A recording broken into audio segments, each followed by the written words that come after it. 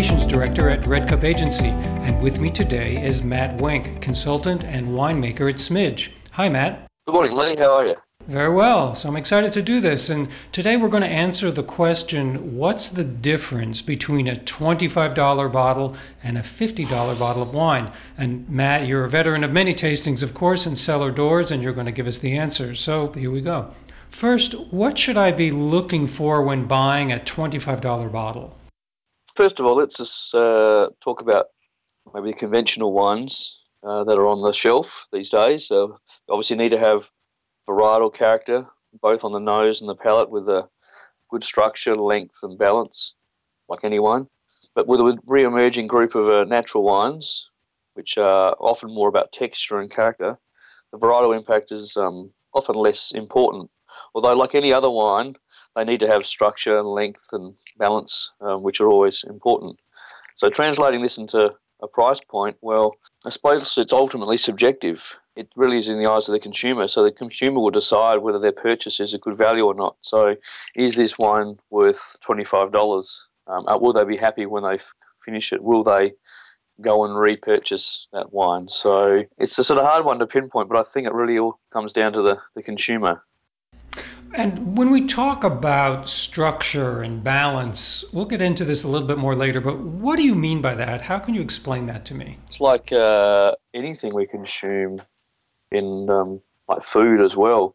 So structure and balance, is the wine seamless? Does it? Is it enjoyable? Is it not disjointed? Yeah, say in a red wine, are the tannins approachable and enjoyable? Are they not hard and aggressive and bitter?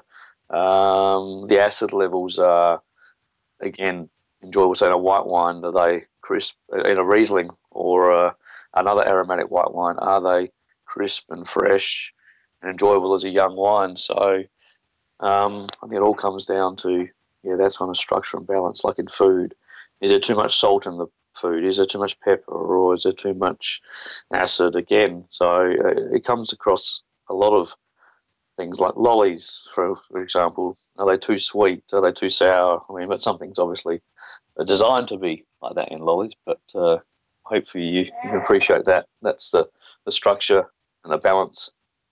Interesting. So it's pretty detailed stuff. How much of that comes into play when I'm looking at buying a $50 bottle? What should I really be looking for? Ultimately, at this price, a wine needs to tick all the boxes that are at the $25 level as well, but plus more. Obviously, you're paying more, you expect more. These wines will have more complexity, and depending on the variety, have more intensity, possibly have better oak use, and depending on the style of wine, obviously. In a $50 wine, the volume overall has been turned up from a $25 wine. So the comparison would need to be more easily seen in the subtle differences between the wines from the same winery. So no matter what rationale a winery may use for its classification, be it a vineyard selection or a barrel selection, the difference between a $25 Cabernet Sauvignon, for example, and a $50 Cabernet Sauvignon from the same winery should be noticeable to the majority of people. Ultimately, is the eyes of the consumer again, their perception of value. Even though the $50 wine will have more stuffing, like the fruit weight, the fruit character will be more intense. There would be more other fruit flavours going on there. There might be more secondary flavours going on there. The tannin level is greater, the length of the wine and the overall volume of the wine is greater. But I suppose that the difference may be harder to see comparing a $25 wine from winery A and a $50 bottle from the same winery, of the same variety, from winery B, because obviously their classification perceptions and their rationale of what is better and not could be different. So unfortunately, it does happen. A $50 wine is not necessarily twice as good as a $25 wine. Overall, it just comes down to the perception of the consumer. What level of enjoyment are they getting, and would they be happy to pay that amount of money again for that wine? prices of wines will be impacted obviously by production costs, maybe scarcity of the product, secondary to auction prices or demand of the product. So in my eyes, a wine has to deliver on quality and enjoyment at any price point. So I think that's my idea of what we should be looking for in a $50 wine. Yeah, that makes a lot of sense. And of course, what we're not talking about are all the subtle social cues that make people think that they're enjoying the bottle more, like the label, prestige, those millions of other things that have a lot of research has shown that it really changes a person's perception of the wine, the kind of bottle it comes in, everything, the glass you drink it in. We're really talking about the wine itself, these subtle or not so subtle differences. Yes. So my question is, right? So that makes sense. How good a nose do you really need to notice these differences? Can the casual wine drinker be expected to make that kind of a distinction? I think they can make the distinction, as I said, especially if the two wines, the $50 wine and the $25 wine, come from the same winery, because their selection criteria for those wines will be the same, or their idea of how to classify them will be the same. So therefore, the better wine will go up into the $50 wine, and $25 wine will be, I suppose, less intense. In theory, hopefully the winery has that selection criteria. But I think wines from the same variety at those two price points, but from different wineries, obviously, it may be on the other side of the world as well. So if you had a Napa Valley Cabernet and a Cabernet from the Coonawarra, obviously the selection criteria, the growing conditions, the final style of wine is going to be different. So that may be a little bit more difficult for a lot of people. Depending how great their wine knowledge is, that could be more difficult to say, well, that one's $50 worth $50, that one's worth $25. So, but I think in general, most people should be able to see the differences. It's like maybe food again as well. Do you have is this quality of steak worth $50? And you go, well, from a fancy grill place, or you're just going down to the local pub and just having a $25 steak. And even then, it's in the eyes of the beholder. I mean, some people may be happy with just having that $25 steak and it really ticks the boxes, and the $50 steak is nowhere near twice as good. So it's a hard one to answer, and I'm just probably playing devil's advocate to a certain extent here and just trying to say what I think is what happens in reality. So when being in the wine industry, it could be a double-edged sword sometimes. I mean, you obviously enjoy looking at different wines and what have you, but if I'm out for dinner with friends who aren't in the wine industry and they often give me the wine list and say, you choose, and I say, no, you guys choose, because I don't know what their budgets. I look at it and go, oh, yeah, I'll have the $140 wine. That's a great vintage and that's pretty good value. Well, that's good. I'd happily pay that price for that wine, but they might not want to pay $140 for a bottle of wine. So I sort of say, you drink, you choose, and hey, if I enjoy the wine, I'll happily enjoy it, and if I'm not overly fond of it, I'll have one glass and I'll go back to water or beer or something. So, but it's, for me, going out to dinner with non-wine people, it's more about me catching up with them as friends and seeing how they're going and listen to what they've been doing lately, etc. So rather than me going out with a bunch of wine mates, then I've been out to some wine friends, and the food bill's pretty small, and the booze bill is a lot bigger. What it means is there are really a lot of variables to this. There's more than meets the taste buds at first. Yes. But let's defend let's defend the honor of the $25 bottle just for a moment. There's certainly some occasions where it's the perfect bottle. Any examples or examples of wine or anything that comes to mind there?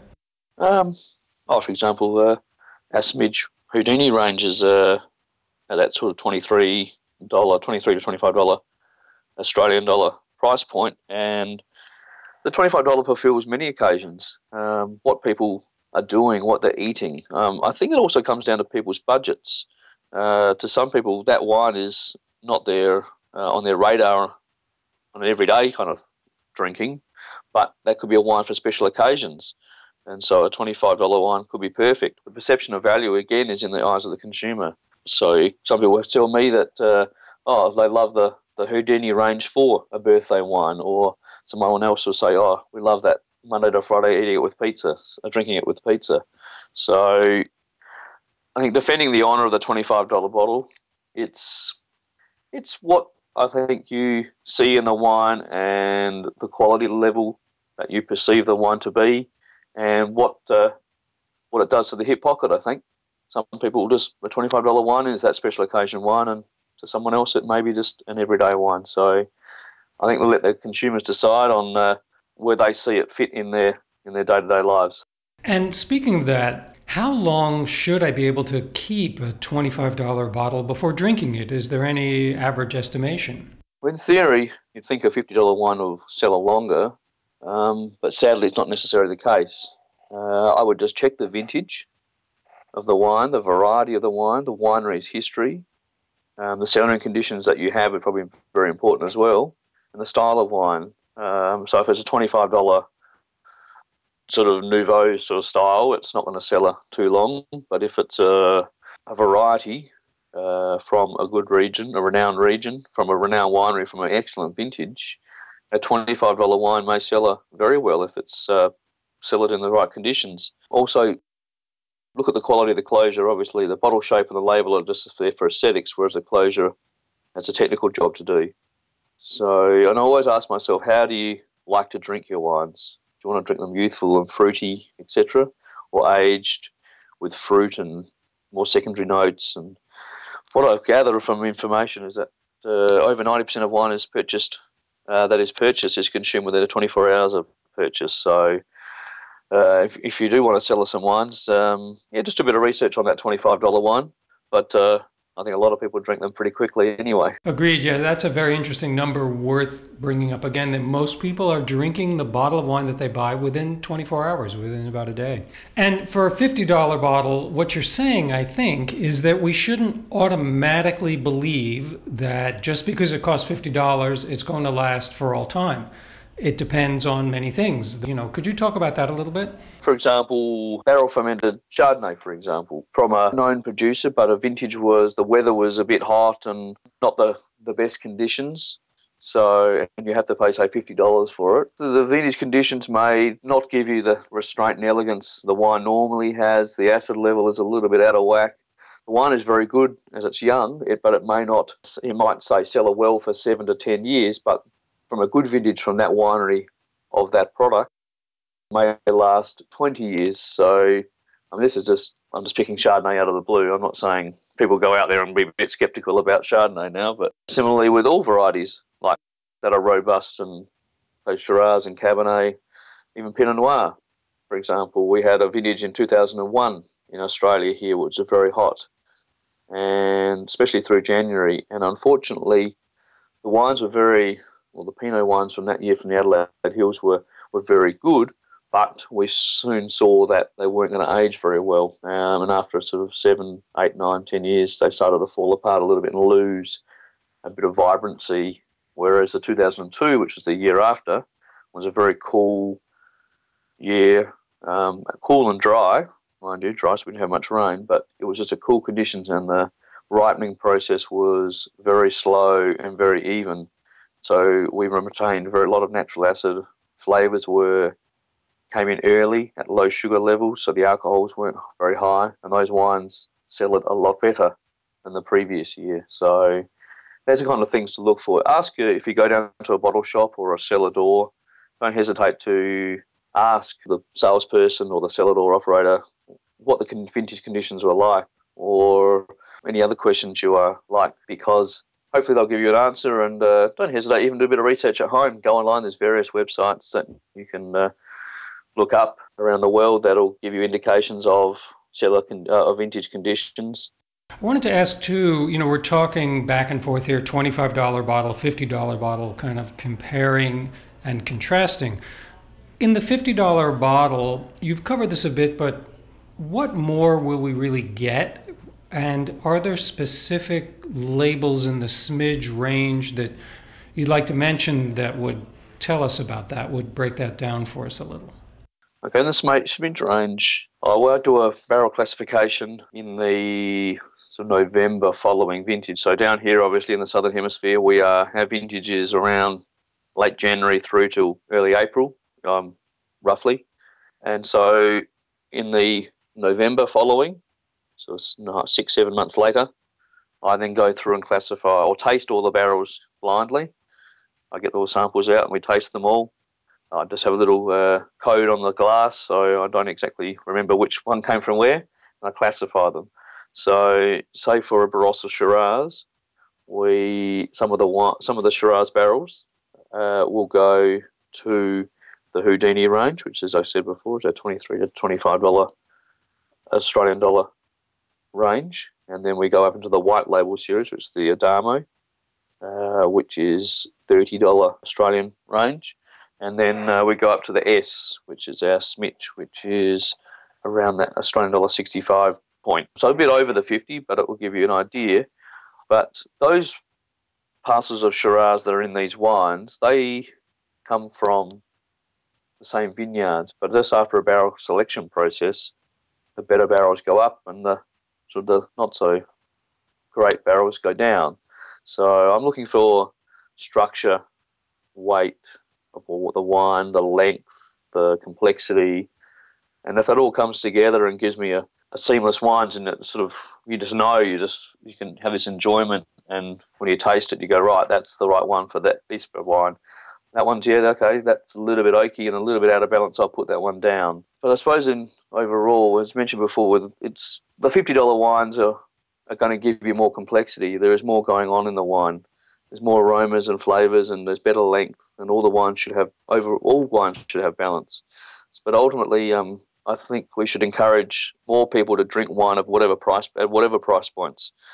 People know their budget and that they perceive value, and enjoyment comes from the consumer. So again, don't hesitate. If you have a spare afternoon or a spare day and you want targeting into your wines, go to an independent bottle shop or go to a cellar and ask questions. And there's never a silly question in the wine industry, because a lot of people don't know a huge amount about the wine industry. It's like me. I mean, I'm not sure about heart surgery, for example. So if I happen to bump into a heart surgeon, I probably would ask him a silly question. To him, it may seem silly, but generally, if you don't know something about a topic, then no question is silly, because there are a lot of unknowns, or there are little tweaks and little things we do in the winery that people may not have ever thought of or ever heard of before. So if you do go to visit a winery, don't hesitate to ask questions, and sell it or a bottle shop either. But independent ones especially are very well versed and give you some valuable information. Excellent. I think that's great advice to wrap up with. Ask questions. Why not? There are knowledgeable people out there who can help you. Matt, thanks so much for joining me today on the podcast. Thanks, Lee. Thanks for your time. I enjoyed it.